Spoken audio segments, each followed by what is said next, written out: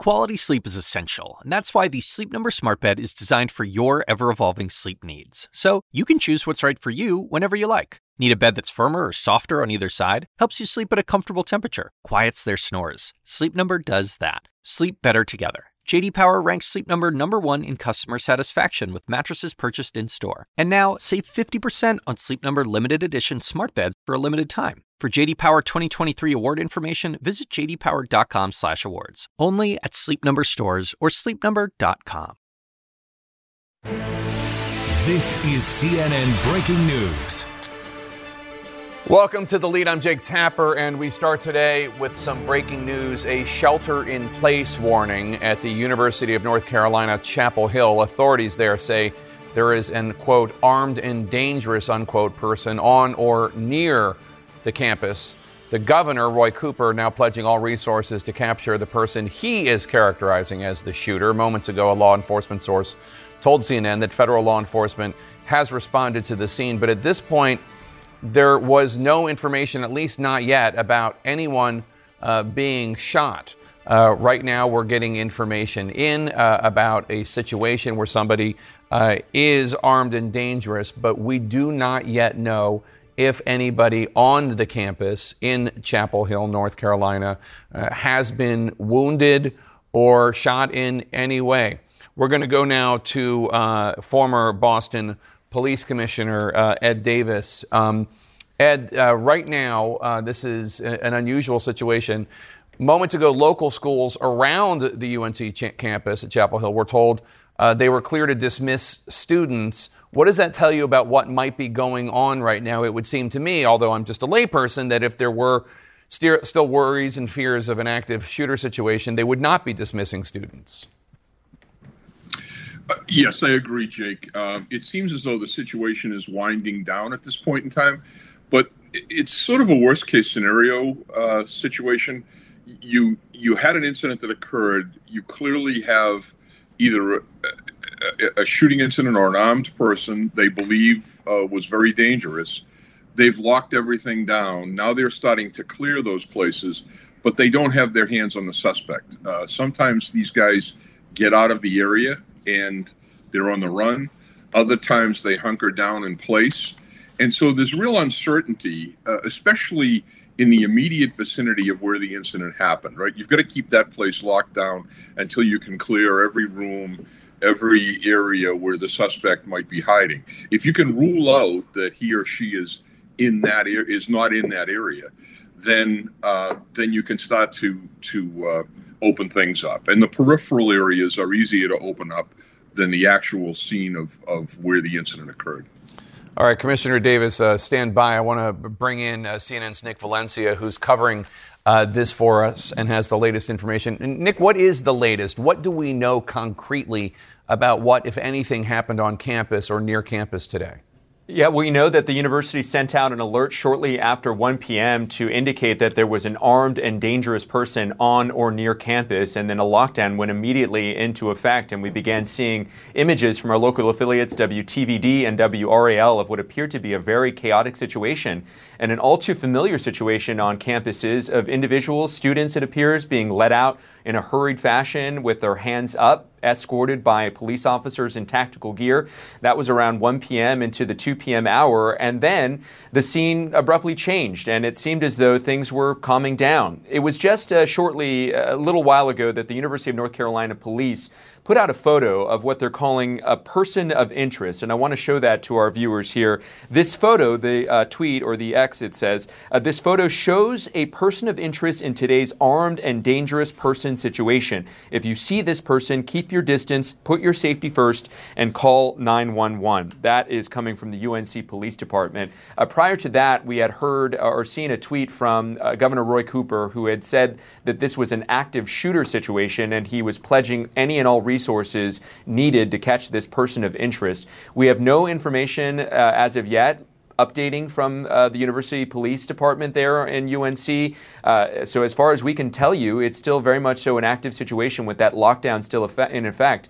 However, we are hearing reports of those schools in the area, middle schools, elementary schools, allowing parents to pick their students up. So some conflicting reports right now and some conflicting images from the information that we have to go off of. But the latest is that a person of interest, a photo has been put out there of a person of interest in this armed person situation happening at Chapel Hill. Jake?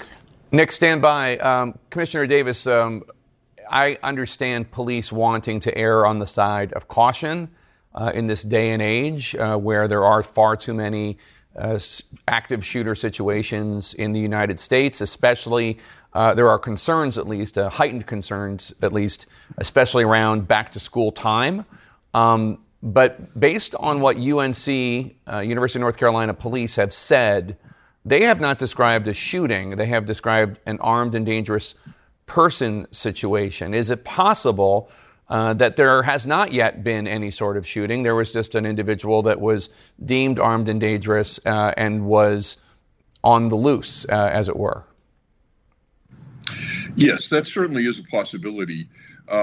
In the beginning hours of a situation like this, the information is often wrong. It's often exaggerated. It's information that needs to be run to ground before you make any specific decisions. Unfortunately, the erring on the side of caution is the standard right now, simply because lives are on the line here. So it may actually be an overreaction when all the facts are on the table, but you don't know that right now. And there are public officials that are saying, there was a shooting there. So that kind of confusion requires detective work. It requires getting people into the location and interviewing witnesses and potential victims. It takes time to do that before you understand exactly what's happening. And in the meantime, there's this kind of confusion, unfortunately. Many students with whom CNN reporters have spoken did not actually hear a shooting, although, of course, we continue to see reports. How are police right now figuring out what exactly happened? Well, the first thing they do is to go to the exact scene and interview people that were there or were anywhere in the area. They're talking to witnesses. They're talking to potential victims. The secondary level is immediately downloading any camera footage that is in the area. That has become critically important in police operations today. And they'll have technical teams that are out there that are looking at that information right now. I'm sure if it was on campus, there is a very intricate system of cameras that probably allow immediate access to the data to the offices that are investigating. And we do have a good partnership there based upon the vehicles that I've seen in the area. You've got the state police, you've got the campus police, you've got the Chapel Hill Municipal Department. So people are all working together on this. There's going to be a command post set up. That information is being fed to the command post. But, as you're managing an incident like this, there's the incident, which is critical, making sure that everybody is safe and your offices are safe and you're doing everything that is humanly possible to maintain safety. On the other side of it, there's the messaging that you're giving out. You see these young kids leaving those dormitories and buildings being herded out with their hands in the air. That's upsetting to the students. It's upsetting to the parents. Really, really difficult situation. All right, Commissioner Ed Davis, thanks so much. We're going to continue to follow all of the developments coming out of Chapel Hill, and we'll bring you an update as soon as we get one in terms of concrete information. In the meantime, let us turn to another major story that we're following today. 3 substantial legal developments when it comes to the legal cases involving the 45th president of the United States, Donald Trump. One, in the federal case brought by special counsel Jack Smith, where Trump is accused of staging a conspiracy to overturn the 2020 election.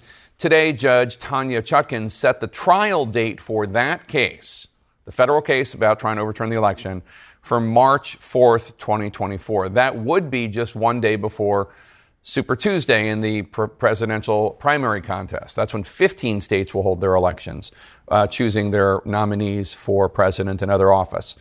The second major development comes from Fulton County, Georgia, where today former White House Chief of Staff Mark Meadows, Trump's chief of staff, took the stand. He's trying to convince the judge there that his case should be moved to federal court instead of Georgia court. There, Meadows could move to have the entire thing, if he goes to federal court, thrown out if he can successfully make the case that his participation in attempts to subvert Georgia's election results were part of his official White House duties. Third, also in Fulton County, we now know when the former president and his 18 co-defendants will be arraigned on charges related to the conspiracy to overturn Georgia's 2020 election results. That date is next Wednesday. In the previous cases, Mr. Trump was arrested and arraigned the same day. Trump will be arraigned first next Wednesday at 9:30 a.m. next Wednesday. He will be followed by some of the folks that Vice President Pence has referred to as a, quote, gaggle of crackpot lawyers, unquote. Those include Rudy Giuliani at 9:45 a.m., John Eastman at 10 a.m., Sidney Powell at 10:15 a.m. Then former Chief of Staff Mark Meadows will face the judge at 10:30, and the rest of the co-defendants will be arraigned back-to-back throughout the afternoon. They face charges from racketeering to influencing witnesses to conspiracy to commit election fraud. We're going to cover all of these major developments, starting with CNN's Sarah Murray, and a closer look at what is unfolding right now in the Fulton County Courthouse. Former White House Chief of Staff Mark Meadows. To start wholesale trying to change the way that we conduct elections state by state, I can tell you we're asking for problems, we're asking for fraud. Taking the stand in a federal courtroom in Georgia after he, former President Donald Trump, and 17 others were charged with racketeering by the Fulton County District Attorney for their attempts to overturn the 2020 election in Georgia. You can't ever accept when they steal and rig and rob. Meadows, who has kept a stunningly low profile amid the various investigations into Donald Trump, now breaking his silence on the case under oath. Those were challenging times, bluntly, Meadows told the court of his White House tenure. As Meadows seeks to move his case from state to federal court, the focus of Monday's hearing, prosecutors delved into their case and some of the allegations against Meadows. Meadows denying under oath that he directed another White House aide to write a memo about how to delay or disrupt the certification of the election on January 6th, saying he had zero recollection of that happening, and it was the biggest surprise to me upon reading the indictment. Putting Meadows on the stand to challenge the events he's accused of participating in Georgia, a risky approach for any criminal defendant. Meadows looking to make the case that his activities after the 2020 election were part of his official duties as Chief of Staff, including arranging the call between Trump and Georgia Secretary of State Brad Raffensperger. Mr. President, everybody is on the line, and just so this is Mark Meadows, the Chief of Staff. I just want to find 11,780 votes, which is one more than we have, because we won the state. When prosecutors questioned what federal role Meadows was fulfilling in post-election calls with Trump and another purveyor of election falsehoods, his then personal attorney Rudy Giuliani. We cannot allow these crooks, because that's what they are, to steal an election from the American people. They elected Donald Trump. They didn't elect Joe Biden. Meadows said he was acting as a gatekeeper and insisted there was a federal interest in accurate and fair elections. Meadows also claimed he wasn't the driving force in pushing bogus claims of election fraud. But when then Attorney General Bill Barr dismissed the fraud claims, I made it clear I did not agree with the idea of saying the election was stolen and putting out this stuff, which I told the president was bullshit. Meadows said he felt that further investigation was warranted. Now, Meadows was on the stand for about 3.5 hours today. Then the district attorney's office was able to call some of their witnesses. Up right now is Georgia Secretary of State Brad Raffensperger, who has already testified that the federal government does not play a role in certifying the state election results. And Jake, as you pointed out, the next major milestone in this case is likely to be these arraignments set for September 6th. We're still waiting to see if that's something that's going to happen in a courtroom or if these defendants might waive their appearances. All right, Sarah Murray with the latest. Thanks so much. Now let's go back to that federal case over the alleged conspiracy to overturn the election in 7 battleground states, not just Georgia, but 7 total.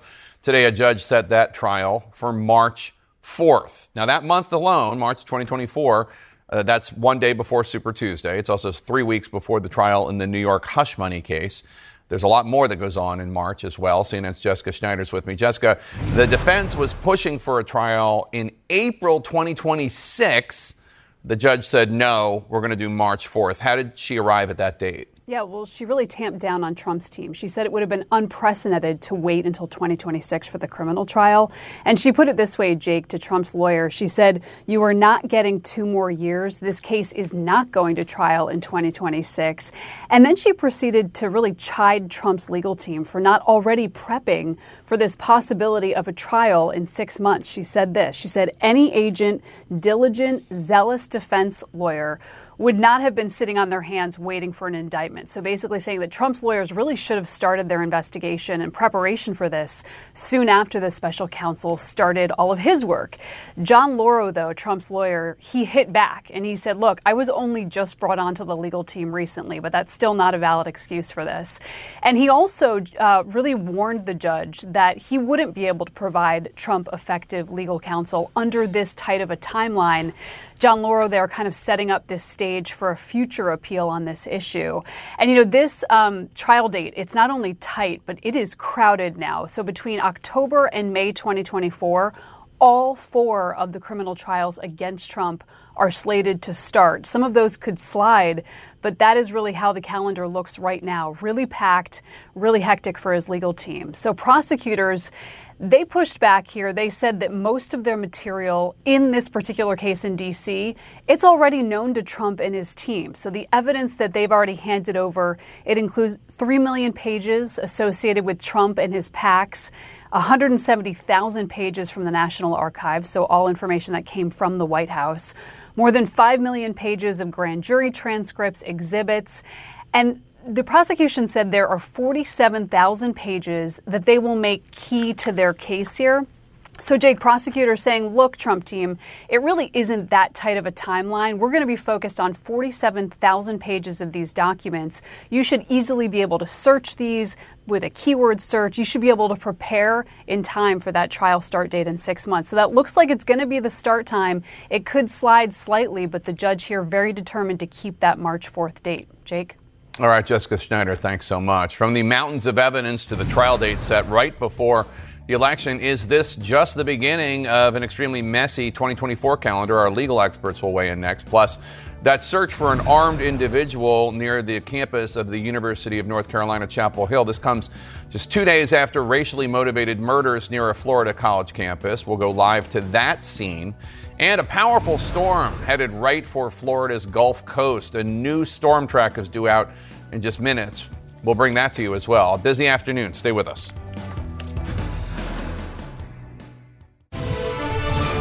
And we're back with an update on that breaking news. Just moments ago, police at the University of North Carolina, Chapel Hill tweeted, quote, all clear, resume normal activities. The campus had been under a shelter-in-place warning after authorities had said there was a, quote, armed and dangerous person on or near the Chapel Hill, North Carolina campus. Police have not said if there were any shots fired on campus or what initiated this lockdown. We'll bring you that information when and if we get it.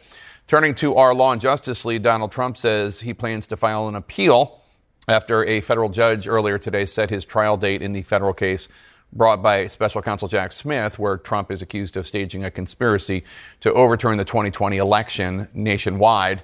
Joining us now to discuss is Clint Rucker, a former prosecutor in Fulton County District Attorney's Office, and Tom Dupree, who served as the Principal Deputy Assistant Attorney General under President George W. Bush. Tom, the judge has decided March 4th of next year. What do you make of that decision? Well, it doesn't surprise me, Jake. The Trump lawyer's suggestion of a 2026 trial date was aspirational, to say the least. I don't think it was realistic. And look, the judge didn't give either side exactly what it wanted, but there's no question she sided with the prosecutors on this one. She planted her flag for a March trial date. I suspect the Trump team will file a flurry of motions over the course of the next few months, trying to get that trial date bumped back. And we'll see if the judge holds her ground. But at least the opening signal she sent today was she's serious. She thinks this case, while historically important, is not terribly complex and can be tried next March. Do you think, Tom, that Trump has a shot on appeal? At this stage of the game, Jake, I do not. I think an appellate court is going to view the trial court's decision to set this trial date with great deference. I don't think the Trump team has a big likelihood of success on appeal. Of course, that doesn't mean they can't go back to the trial judge and periodically ask her to reset the date. So I don't think this is the last battle in what will be a long war. Clint, do you think that President Trump's legal team harmed its chances of getting a court date after the 2024 election by requesting a trial so far away in 2026? Right. First, thank you all so much for having me. And that's absolutely what I think. I think the judge, in fact, said that was really a little unrealistic to set the trial out so far from where we are today. I think she kind of has planted a flag, so to speak, and said, hey, we're going to move this case along. I think the government has said we're going to help you streamline and prepare. We're going to identify what it is you need to focus on. And I think that 2-year window was just unreasonable. Tom, when it comes to the arguments that former White House Chief of Staff Mark Meadows is raising in Georgia today, as he tries to move his case from state to federal court, Meadows is trying to suggest that he was acting in his capacity as White House Chief of Staff when he allegedly assisted Trump in his attempts to overturn the election in Georgia. He told the judge, quote, I dealt with the president's personal position on a number of things. It's still a part of my job to make sure the president is safe and secure and able to perform his job. Serving the president of the United States is what I do, to be clear, unquote. What do you make of that argument? Is it strong? Well, look, I think Mark Meadows has a non-frivolous argument, but I don't think he's ultimately going to be successful. His point about that he was following the president's instructions makes him acting in the course of his official duties. That principle only goes so far. It's not the case that anything the president asks him to do is therefore within his official duties. If the president hypothetically asked him to commit a criminal act, that would not be within the course of his official duties. I also think the prosecutor has a decent argument that even if Meadows was trying to act for a political purpose, that would violate the Hatch Act, which is the federal law that prohibits federal officials from engaging in political activity. So again, non-frivolous argument, but at the end of the day, I don't think he's going to win on this one. Clint, if the judge does move the case to federal court from Georgia court, am I correct in assuming that the district attorney for Fulton County, Fani Willis, she can still prosecute the case? And do you think that she would change her strategy at all? That's absolutely right. Although the venue for the trial in the case would move from state court to federal court, which, of course, perhaps for the Trump team brings in the advantage of opening up the prospective pool of jurors that potentially could hear the case.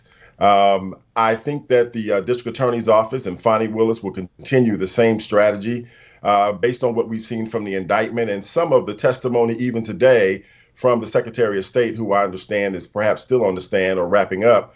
I think she's got a good strategy with respect to the case. And I say stay tuned. It's going to be really riveting to see how this all plays out. Clint Rucker, Tom Dupree, thanks to both of you. Appreciate it. Coming up next, new reaction from one of Trump's 2024 Republican rivals. Governor Chris Christie will be with us. Stay with us.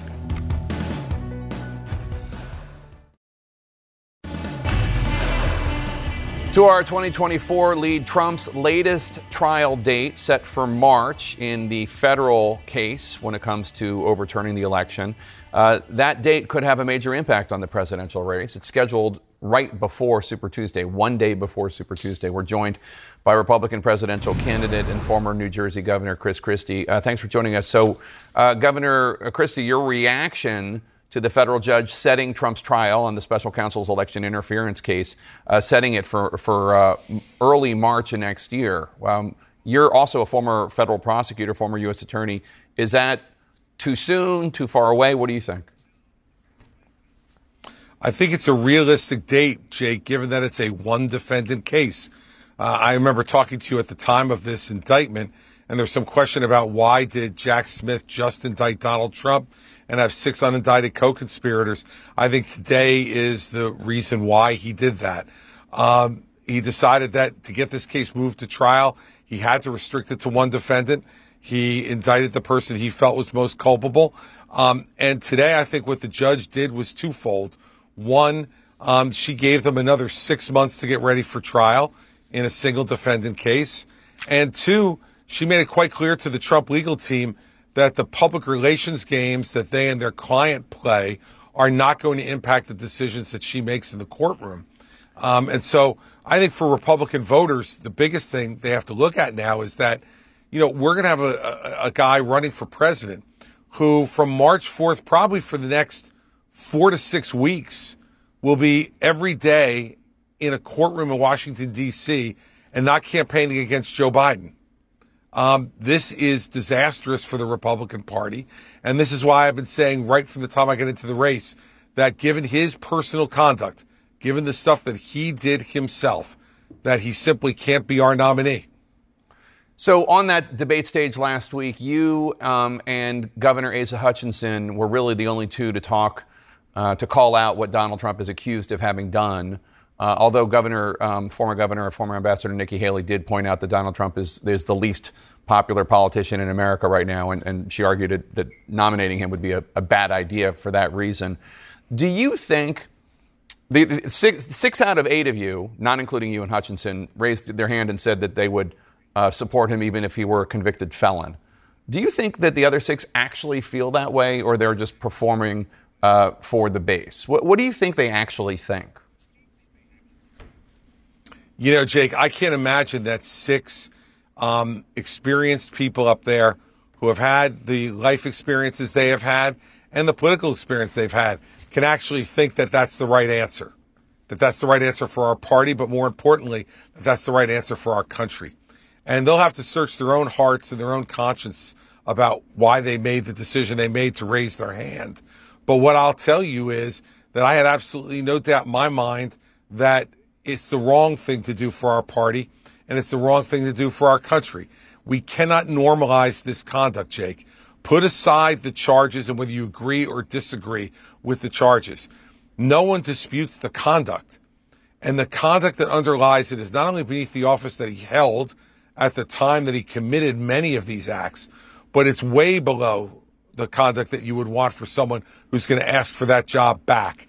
And I want Republican voters to understand. They nominate Donald Trump. He's going to lose to Joe Biden. Independent voters will abandon us in droves in a general election. That'll mean a packed Supreme Court. That'll mean the elimination of the filibuster. That'll mean a lot of things that I think Republicans in this country will find a hard time living with. And we don't have to. We can nominate someone who could take on Joe Biden and his record directly. And I believe I'm the best person to do that.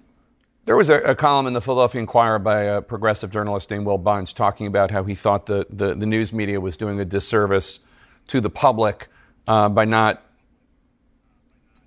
frankly and candidly describing what he views as an authoritarian streak going on in the Republican Party. You haven't read the column, I assume, so I'm not even going to ask you about it. But you do describe the conduct of Donald Trump trying to overturn the election as reprehensible. You do condemn it.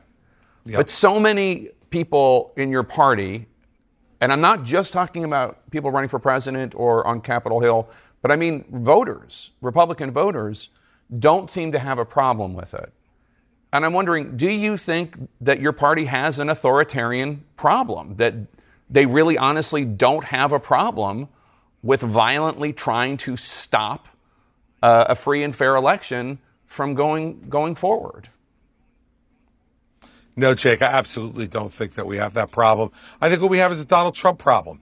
And that right now what's gone on is that people view Donald Trump synonymously with the Republican Party, and that if you oppose Trump, that's somehow favoring Biden. And many Republicans don't want to do that for very obvious reasons. And I think that that's why we need to have this full debate and discussion that we just really started on Wednesday night about who should be leading our party and who should be leading our country. And I've said very clearly on the authoritarian side of things, this is Donald Trump's problem, not the Republican Party's problem. He's the guy who thinks that Vladimir Putin's an excellent leader and brilliant. He's the guy who thinks that President Xi is straight out of Hollywood. He's the guy who thinks Kim Jong-un is wonderful. I mean, these are things that he has said about these authoritarian leaders. And it's because Donald Trump would like to be one himself. He likes that. He doesn't want to debate with anyone, as he showed on Wednesday night. He doesn't want anybody to disagree with him. And look, that's just not the way our system works. And I know that the truth is what matters the most. I'm going to continue to stand up for the truth. I urge everybody to go to chrischristie.com, donate to support the truth, because we're going to keep saying it. And I think it's going to get through to Republican voters and to voters across the country. But it's going to take time, and I'm going to be patient and persistent. Governor Chris Christie, thank you so much for your time today. Appreciate it. Thank you, Jake. Appreciate it. Coming up, the latest from police after murders near a Florida campus motivated by racism. And a new update coming in a matter of minutes as Tropical Storm Idalia gains strength, forecast to become a major hurricane, and sets its sights on Florida's Gulf Coast. Stay with us.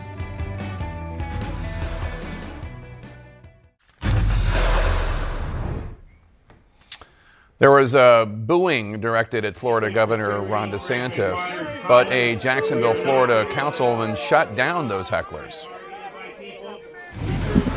Okay, listen, y'all.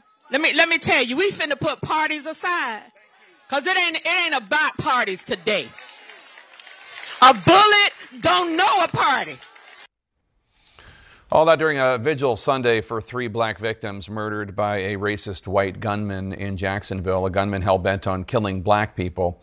His actions have left the community shaken to its core. The victims were 52-year-old Angela Michelle Carr, 29-year-old Gerald Gallion, and 19-year-old A.J. Laguerre, targeted and killed by a racist white man because they were black. The terror unleashed at a Dollar General store by a person officials call a maniac. He then turned the gun on himself until once police arrived.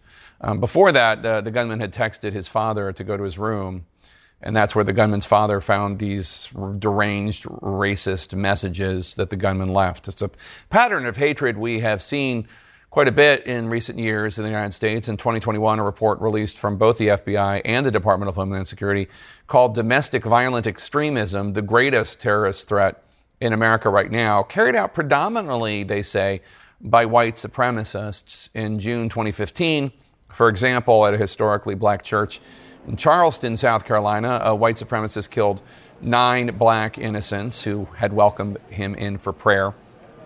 August 2019, of course, a white supremacist in El Paso, Texas, targeting Hispanics at a Walmart, killed 23. Just 15 months ago at a grocery store in Buffalo, New York, another white shooter motivated by hate and racism killed 10 African Americans. Those are just some of the hateful attacks against racial minorities within the past few years. And now today it's Jacksonville, Florida. Jacksonville, Florida, reeling from an all too familiar form of hate and violence in the United States. Let's bring in CNN's Brian Todd, who's outside the Dollar General store in Jacksonville. And Brian, we are learning more about what happened when that shooter initially stopped at Edwards Waters University, a historically black college, before killing 3 people at the store where you are right now. That's right, Jake. Just a short time ago, some new and very disturbing information coming from school officials at Edward Waters University, just a few blocks away from here, talking about what the shooter did, what took place when a security officer encountered him on the campus of Edward Waters University. That security officer's name was Lieutenant Antonio Bailey. Lieutenant Bailey said that he was tipped off by a student that the shooter looked out of place on the campus of the university, and then he approached him. Here's what he said happened next. There was an individual that were putting on tactical vests, putting on gloves, putting on masks, putting on hats, and at that time, I just wanted to approach the vehicle and figure out what he was doing on the university property. And Lieutenant Bailey said when he approached the shooter then sped off in his vehicle, jumped a curb, and almost hit a column. Also, some interesting information from the president of Edward Waters University, A. Zachary Faison Jr., who said a short time ago that the aim of the shooter was to come to Florida's first historically black university and to commit murderous havoc. But the sheriff of Jacksonville, T.K. Waters, had said earlier that the shooter did have an opportunity to attack people on the campus and didn't take it. Jake? All right, Brian Todd for us in Jacksonville, Florida. Thank you so much. Coming up next, the reaction at Edwards Waters University, where that Jacksonville gunman was spotted just moments before his deadly rampage.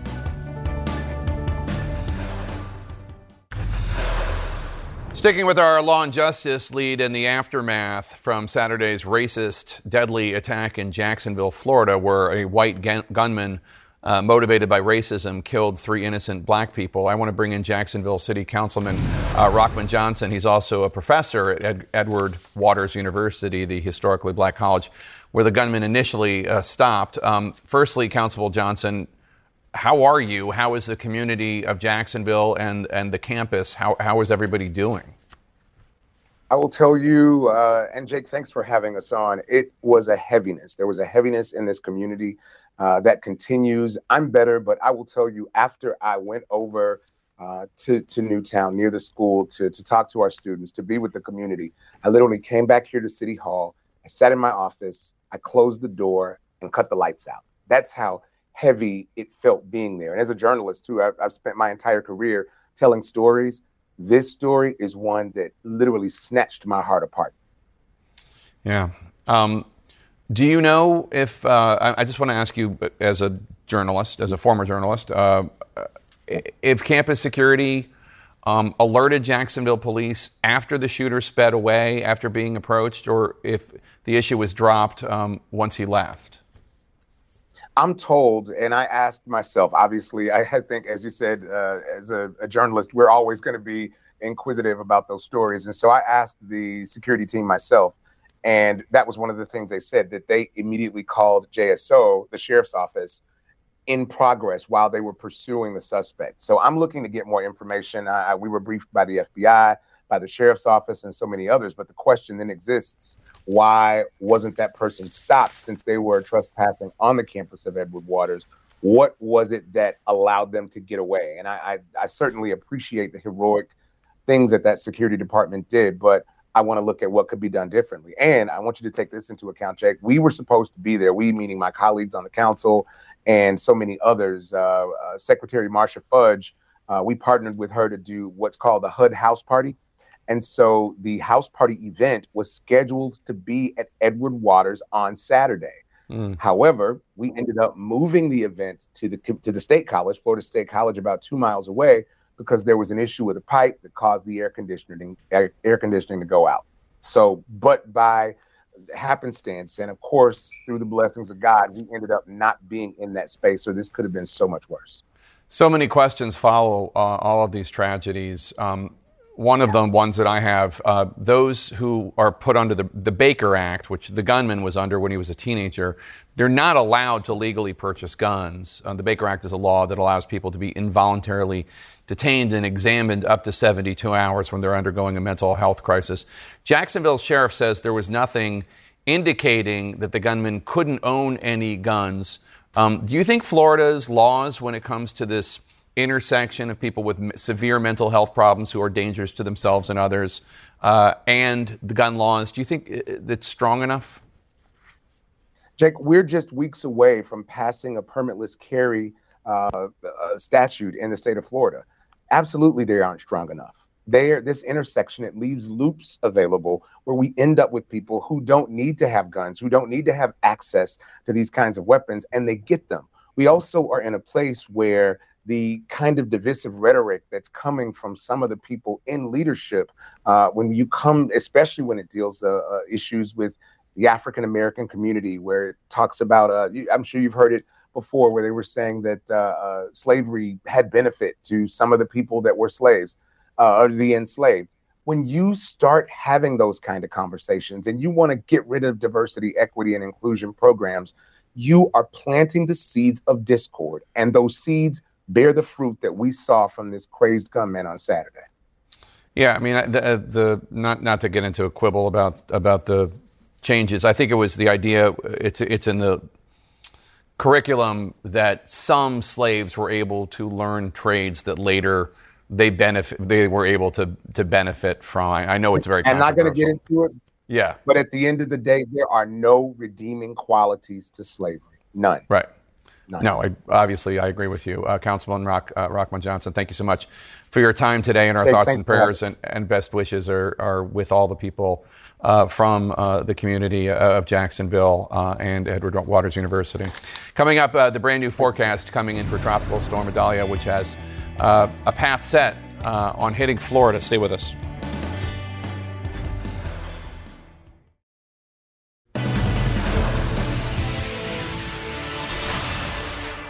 Welcome to The Lead. I'm Jake Tapper, and we are following two big breaking stories this hour. It has been a day of huge developments in Donald Trump's various legal fights. In Fulton County, Georgia, Trump's former chief of staff, Mark Meadows, has been on the stand testifying, fighting to move his case from state to federal court to separate from Trump and the other 17 co-defendants. In Washington, D.C., the judge there set a trial date of March 4th, 2024 for Donald Trump. This is for the special counsel's investigation into the alleged plot to overturn the 2020 election nationwide. That trial date is one day before Super Tuesday, the height of the 2024 presidential campaign, theoretically. Our reporters and legal experts are here to break down every single detail of today's developments, but we're going to start with more breaking news. Just moments ago, we got an update on Idalia, the tropical storm that is currently building in the Gulf of Mexico and barreling towards Florida. Evacuation orders have already been issued along Florida's west coast. Idalia is on track to be a major hurricane when it makes landfall. Let's get right to CNN's meteorologist, Chad Myers. And Chad, what is in the latest forecast? A top speed of 130 miles per hour now, up from 125 at the 11 a.m. advisory. More time in the water, very, very warm water, and an awful lot of watches and warnings here. Let's get right to them. Hurricane warnings now all the way south of Tampa, all the way up toward Apalachicola. Notice how many counties inland are also in the hurricane warning. That's Gainesville, not quite to Tallahassee, but if this storm goes a little bit farther to the west, Tallahassee, you have a big storm on your hands. Now, all of a sudden, on the East Coast, all of the east winds, tropical storm warnings are now watches in effect here for the east coast of Florida because of the other side of the storm. So here it is right now. It's only 70 miles per hour, only, but it's about to jump over the western part, Pinar del Rio, of Cuba. When it gets into that very warm water of the Gulf Stream to the southwest of the Dry Tortugas in Key West, that's when it's forecast to rapidly intensify up to a 130 mile per hour storm. I know that says 120, but in between, it's 130, in between the forecast points that I have there on the map. So you get to realize here that a small curve, a small right turn, takes a major hurricane into very populated areas. If you've been in Florida for a while, and I've covered them, Charlie made a last-minute turn. It was supposed to hit Tampa. Where did it go? Punta Gorda. Ian was supposed to hit Tampa. Where did it go? Well, down here, Fort Myers Beach. These things, as they rapidly intensify, can turn toward the right. You cannot let your guard down. You need to be ready. And certainly, you need to be ready by tomorrow morning to go if you need to go. Run away from the water. If you have surge coming to your house, you need to get away from that surge. House can probably deal with some wind, although there will be surge of 7 to maybe even 12 feet up there in Cedar Key. There will be wind gusts over 100. That's going to put a lot of power lines down. Lots, millions maybe, at trees, these pine trees that are up here in this Big Bend area of Florida. They will come down, will make travel almost impossible as soon as those trees fall over the roadways. You need to, if you are going to evacuate, if it's in your mind at all, tonight or tomorrow morning, first thing, because a lot of things are going to go down rapidly, and you don't want to be stuck in your car behind a power line that's down and you can't go any farther. You want to go before that happens. Jake. And Chad, my understanding is the storm could also possibly cause flooding in Georgia and North and South Carolina. Sure, absolutely. Wind, of course. There will be tornadoes here in parts of Florida on that right side of the eye. There will be an awful lot of rainfall that comes down with it. And yes, even here, out here in the middle of Franklin, making another storm system, a major hurricane here, making big waves in New Smyrna. But North Carolina, South Carolina, Georgia, you all could be under the gun for significant rain events, 6 to 10 inches. Not as much maybe as Matthew put down in the Carolinas, but that heavy rainfall is certainly a possibility, and more people die because of freshwater flooding now, Jake, than storm surge. People get away from the storm surge, but they don't know how to get or where they should go for this freshwater flooding in tropical systems. All right, Chad Myers, thanks so much. Turning now to our other top story. Just moments ago, testimony wrapped up in Fulton County, Georgia. That's where former White House Chief of Staff Mark Meadows is trying to convince a judge to move his case from state to federal court. Meadows is claiming that his participation in the attempts to subvert Georgia's election results were part of his official White House duties. CNN's Caitlin Polance is outside the Fulton County Courthouse. Caitlin, now that that testimony has wrapped, what's next? Well, Jake, now a judge has to decide whether Mark Meadows has made a substantial of enough case to him today as a witness testifying under oath here in Georgia federal court that he was doing something within his duties as the chief of staff as he was working with Donald Trump, and even lawyers from the campaign, others with Trump's campaign, connecting them to legislators and also Secretary of State in Georgia, others in the state of Georgia, to try and either look at the election results or even contest them, as Donald Trump wanted to do. So it's a very simple question that the judge has to make a decision on that has a lot of legal complexity to it. Right now in court, the closing arguments of the day are taking place. There were 3 witnesses ultimately that testified here. Surprisingly, Meadows himself, a huge gamble from his attorneys to put him on the stand as a criminal defendant, but to enter testimony. He was on the stand for around 4 hours or so. And then following lunch, there were 2 others who testified. Brad Raffensperger, the Secretary of State in Georgia, who received that call from Trump that Meadows was also on, where Trump was asking him to find votes. And then another lawyer, Kurt Hilbert, he also testified today in the court. And so the judge has heard all of this evidence from these witnesses, what the prosecution has asked them questions, that the defense side has asked questions as well, Meadows' defense lawyers, and now the judge will hear the legal arguments, and we are waiting to see whether he will make a decision today. He very well may not. That doesn't often happen same day as a long proceeding like this in federal court. Caitlin, moments ago, the first defendant in this case pleaded, and he pleaded not guilty. Tell us about that. Yeah, this is the first defendant to enter his initial pleading, to be arraigned, essentially. This is Ray Smith. He was a lawyer working around Donald Trump after the 2020 election in Georgia. He was in the room with fake electors as they were trying to cast those votes for Trump. He did enter his not guilty plea. We expect many more to come in. There are 19 defendants ultimately. All of them would be very likely to be entering a not guilty pleading at this time, even if some of them do want to plead guilty ultimately. This is the arraignment process at work. We did get a date on the calendar for others to be arraigned if they want to do so in a court appearance, but it does appear that they can do it not in court itself or even over Zoom. That date is going to be September 6th. And the other thing, Jake, there are so many moving parts here. We just got at CNN through an open records request several of the arrest statements or the arrest records from the sheriff's office, essentially the formal paperwork showing the defendants as they're being arrested with all of the data that either they self-submitted or that the jail collected for their processing. All right, including Donald Trump's, presumably. Caitlin Polance in Fulton County, Georgia, for us. Thanks so much.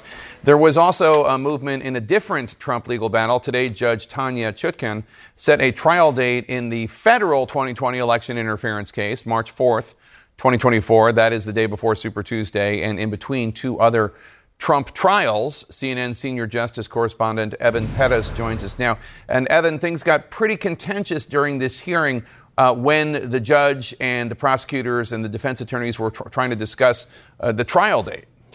That's right, Jake. John Lauro, one of the former president's attorneys, really took offense to the push by prosecutors to try to bring this case, to try to get this to trial as early as January of 2024. He called that request absurd and ridiculous. And he said that what prosecutors were trying to get was a show trial, not a fair trial. The judge immediately pushed back. Judge Tanya Chutkan said, okay, let's take the temperature down. And she went through methodically all of the time that the former president's lawyers have really had to prepare for a trial. And that's why, in the end, she said there was a public interest in having a prompt resolution of this case, and why she set a date of March 4th, which, as you pointed out, is one day before the Super Tuesday primaries. Now, what this means, Jake, is that after that primary, the former president is going to spend a lot of time in court. The prosecution has said that their case is going to take 4 to 6 weeks to present, which means that the former president is not going to be able to be out campaigning. He's going to be stuck inside that courtroom here in Washington instead of being out in the field. Jake?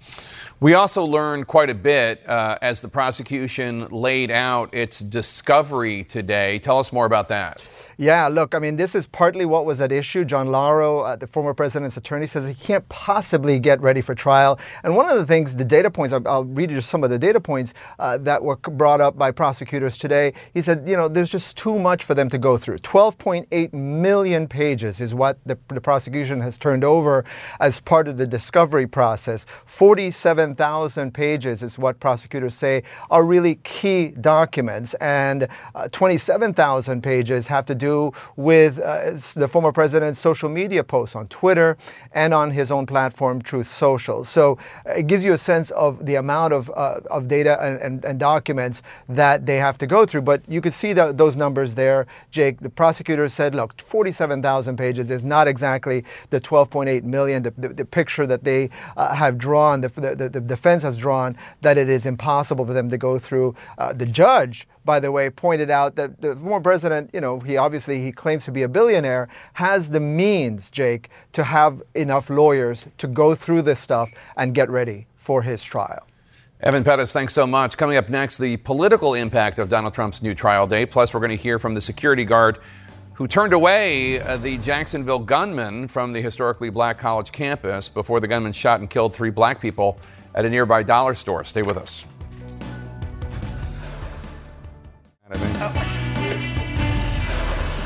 We are about to get updates to 2 major stories we're following today. Police at the University of North Carolina, Chapel Hill are going to hold a news briefing after ordering a lockdown of campus earlier today because of reports of a suspect who was deemed armed and dangerous. Also, authorities in Jacksonville, Florida are going to share more information about the racially motivated shooting, the racist shooting of 3 black people over the weekend there. And we'll watch both of these press conferences and bring you all the vital details. Until then, we turn to the other big story in our coverage. A trial date has now been set in the federal election subversion trial for Donald Trump. Let's talk about the case and the politics surrounding it. Here with me now, S.E. Cupp, CNN political commentator, Jamal Simmons, former communications director for Vice President Kamala Harris, and Jeremy Saland, a criminal defense attorney and a former Manhattan prosecutor. Jeremy, let me just start with the basic reaction that you have to this March 2024 election subversion trial date. Is that too soon, too far away? What do you make of it? Jack Smith is no doubt happy, although he certainly could be happier. He's done a good job of limiting the scope of this indictment solely to Donald Trump so he can move it efficiently forward. And the judge recognizes that and recognizes the importance of this trial in terms of the public needs to know and have an answer. And Jack Smith and the court also was clear that there's 47,000 documents that really are pertinent or the most important. So this entire spectrum of documents, you're hearing millions and millions of this material, is not everything that should hold them back. So the judge is doing a good job. But I would expect there's a potential appeal waiting in the wings down the road.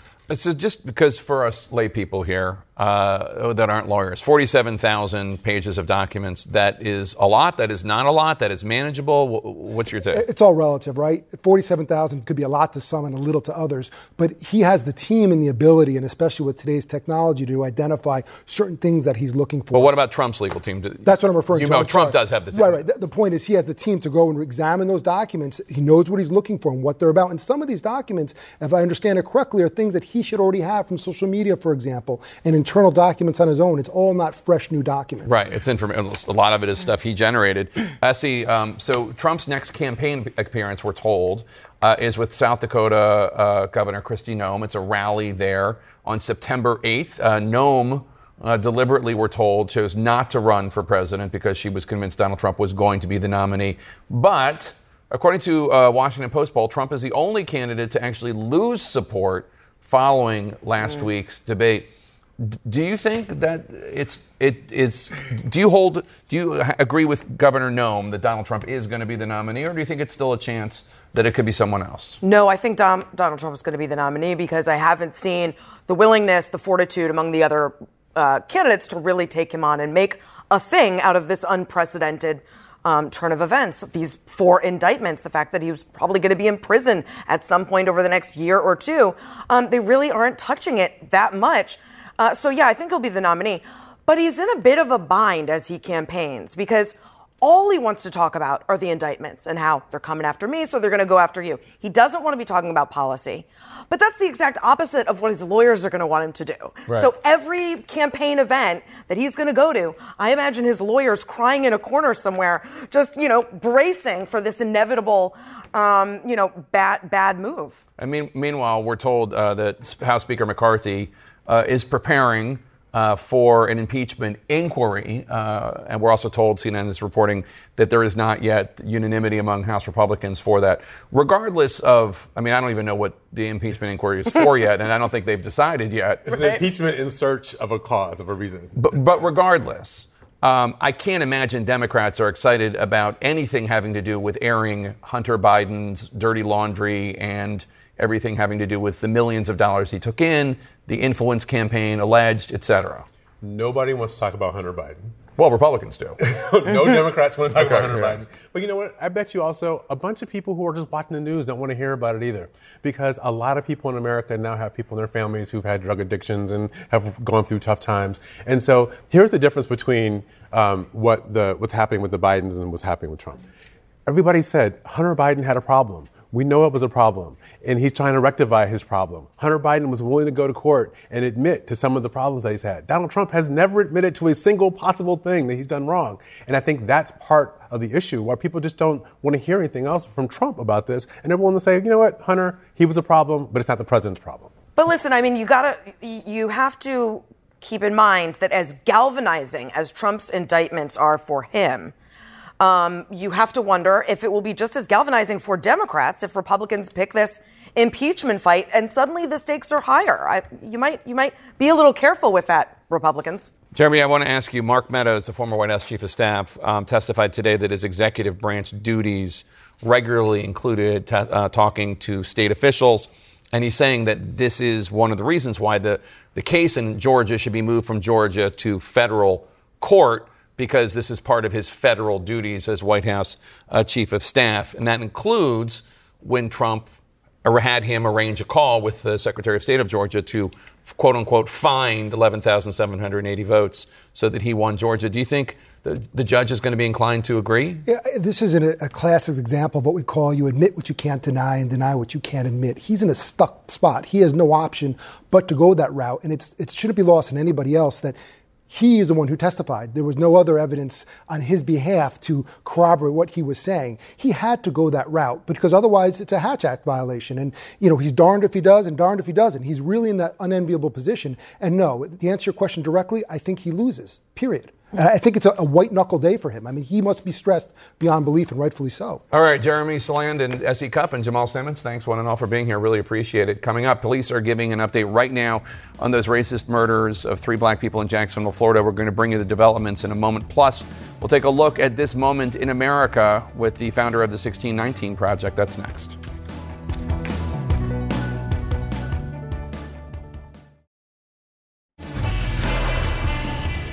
Back to our law and justice lead. Right now, police in Jacksonville, Florida are giving the most recent update into their investigation, detailing the moments of the racist shooter before he went to the Dollar General store where he killed 3 innocent African Americans on Saturday. CNN's Isabel Rosales has more now on the deadly attack that was fueled by racism. Lieutenant Antonio Bailey hailed a hero for chasing off the gunman who later opened fire at a nearby Dollar General in Jacksonville, Florida on Saturday. That shooter first entered a parking lot at Edward Waters University, Florida's first historically black college. He could have gone anywhere. It's not by happenstance. It's not just, on a whim that he chose to come to Florida's first historically black college or university. According to Jacksonville Sheriff T.K. Waters, police have not reported finding any firm evidence the suspect intended to attack the university. There were students that stopped me and in the parking lot and advised that there were gunmen. The shooter drove off after being approached by Bailey. To me, the students that, we preach the same saying every day, you see something, say something. And the students, they saw, they said, and I was able to approach that vehicle. I was definitely saddened. That is indeed a tragedy. The scene of the tragedy that followed, now marked by flowers and crosses. A community grieving 3 killed Saturday in the racist attack. He hated blacks, and I think he hated just about everyone that wasn't white. He made that very clear. Now, more information about the gunman, identified as 21-year-old Ryan Palmeter. Deputies released this edited surveillance video at the Dollar General store, showing him in a tactical vest, armed with a handgun and an AR-15-style rifle with swastikas drawn on it. Then, he opened fire. He understood what he was doing, and he understood why he was doing it. The shooter had no criminal arrest history. The sheriff says he purchased a handgun in April and an AR-15-style rifle in June, both legally, despite as a teenager being temporarily and voluntarily held under Florida's Baker Act for mental evaluation for up to 72 hours. I don't know legally, given the way the laws are written right now in the state of Florida, that there was anything that could have been done. And therein lies the frustration for me. The victims in Saturday's shooting identified as store employee Arnold Joseph A.J. Lagar Jr. and customers Angela Carr and Gerald Gallion. His killing leaves a 4-year-old fatherless. We're just trying to figure out how to tell his daughter that her dad's gone.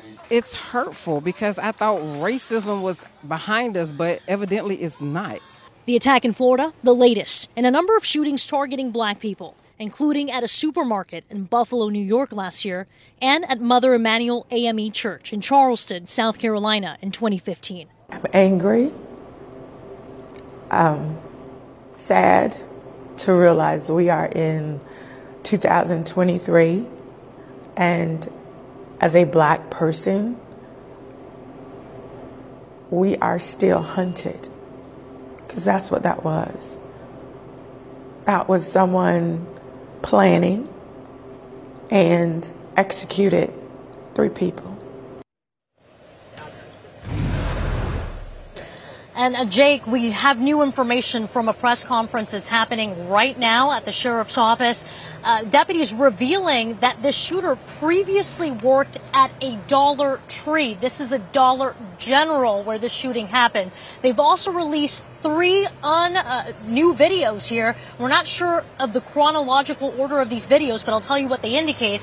The shooter going into a Family Dollar, a totally separate store.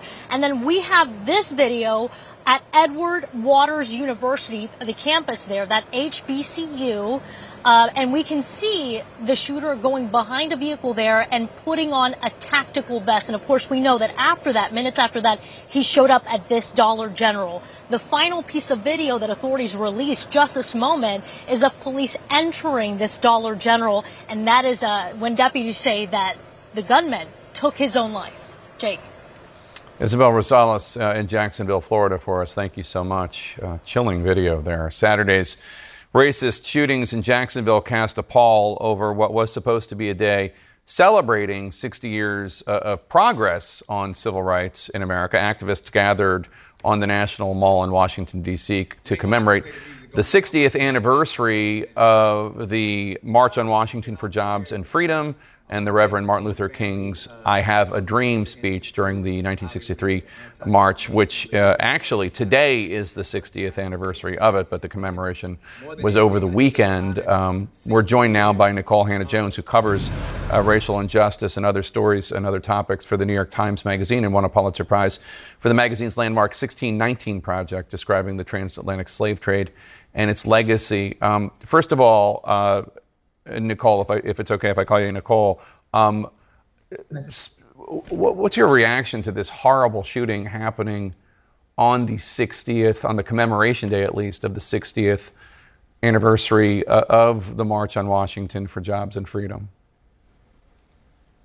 Well, I think that it is an awful and far too common reminder that as we seek to mark racism, racial injustice as a thing of the past, that it is with us every day, that we have not banished that ugly side of ourselves as Americans. And many people were seeing the 60th anniversary of the March on Washington as, talking about what we were fighting against a long time ago. But in fact, it was evoking a history to say that the struggle for equality, the struggle to end racism, the struggle to ensure and secure Black Americans' rights and full citizenship continues. And this is just a very devastating example of that.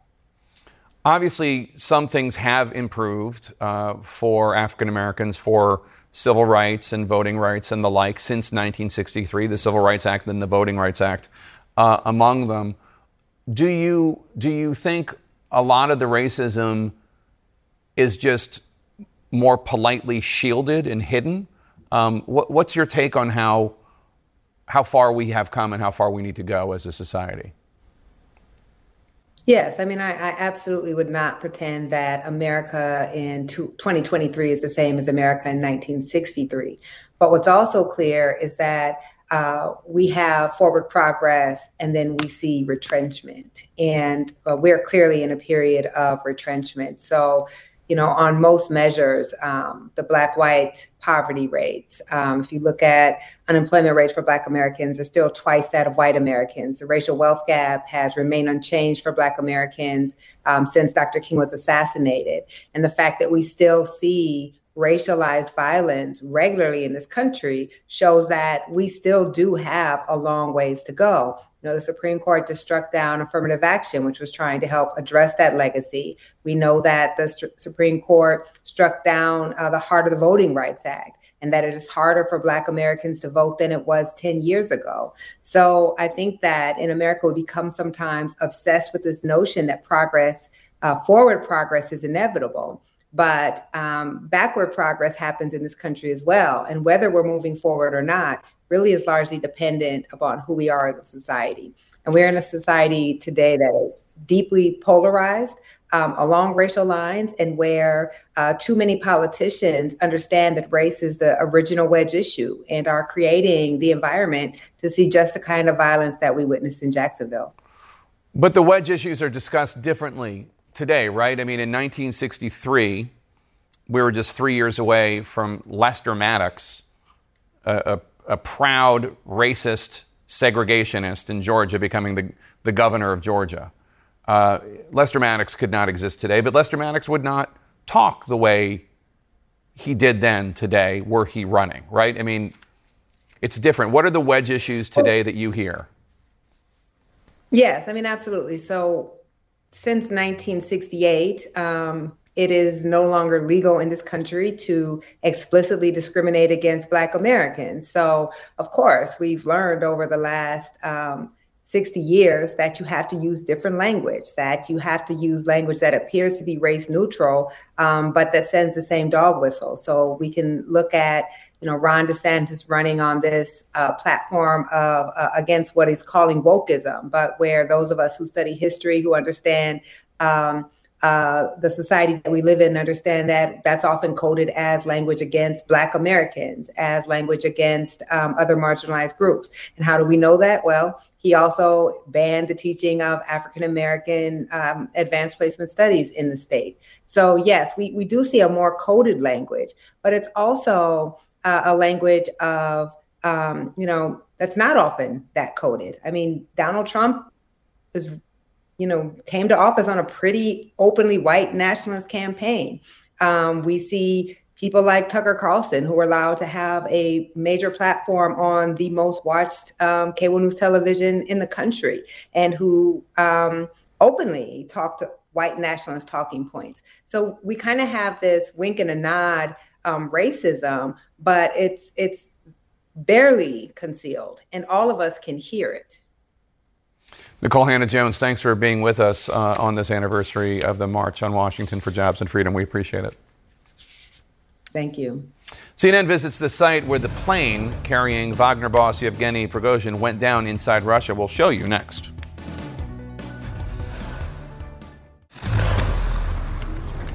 Back with our world lead 5 days after the plane carrying Wagner warlord Yevgeny Prigozhin fell out of the sky north of Moscow. CNN visited the site only to see a barren field bulldozed with a small makeshift memorial with flowers and a Wagner uniform badge. CNN's Matthew Chance is inside Russia for us, as officials there deny any involvement in the deadly crash, and Russians remember Prigozhin's legacy. Don't expect to see these scenes on Russian state television. When it comes to the Wagner leader who challenged the Kremlin, then died in a plane crash, there's a virtual media blackout on public grief. And Wagner supporters like Dmitry in Moscow are simply not being heard. Prigozhin показал, как надо и как не надо. Yevgeny Prigozhin's death, he says, just confirms that there are fewer and fewer of us who really think about our country, our history and our goals. Prigozhin really showed everyone how it should be done, he adds. Wagner did a great job, says Maria, and they are heroes of our country. But of course, everyone makes mistakes, she explains. But in Russia, some mistakes can be fatal. The Kremlin has slammed as absolute lies allegations Prigozhin was killed for leading this abortive military uprising in June. But the fact his plane plunged to the ground 2 months after to the day has fueled suspicions. And many doubt the official investigation would ever reveal state involvement. Already there are concerns at how quickly and carelessly evidence has been dragged from the crash scene. And when CNN visited Monday morning, it had already been flattened and cleared, just a small memorial to mark the spot. But the memory of the Wagner leader may not be so easily erased. All of us are angry at what happened, says this former military officer, now running for political office in the Russian Far East.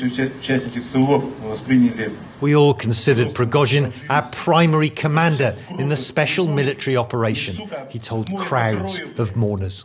The Kremlin may not like it, but even in death, Russia's mercenary leader continues to strike a chord.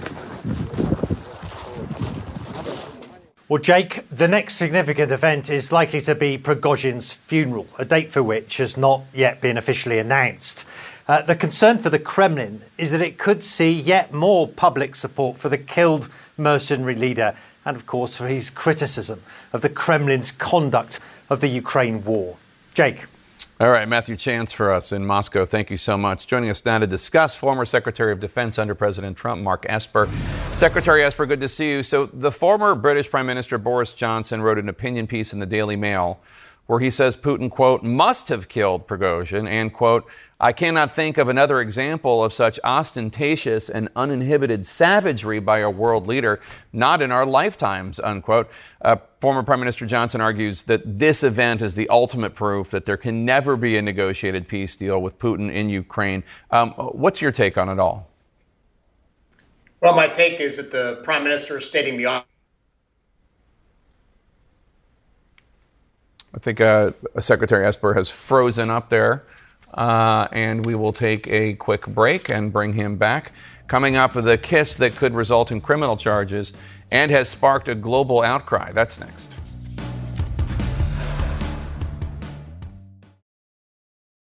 Quality sleep is essential, and that's why the Sleep Number Smart Bed is designed for your ever-evolving sleep needs. So you can choose what's right for you whenever you like. Need a bed that's firmer or softer on either side? Helps you sleep at a comfortable temperature. Quiets their snores. Sleep Number does that. Sleep better together. J.D. Power ranks Sleep Number #1 in customer satisfaction with mattresses purchased in-store. And now, save 50% on Sleep Number limited edition smart beds for a limited time. For J.D. Power 2023 award information, visit jdpower.com/awards. Only at Sleep Number stores or sleepnumber.com. I'm Dr. Sanjay Gupta, host of the Chasing Life podcast. In honor of our 10th season, we want to hear from you. Leave us a message at 470-396-0832 and tell us how you chase life. It could be used on an upcoming episode.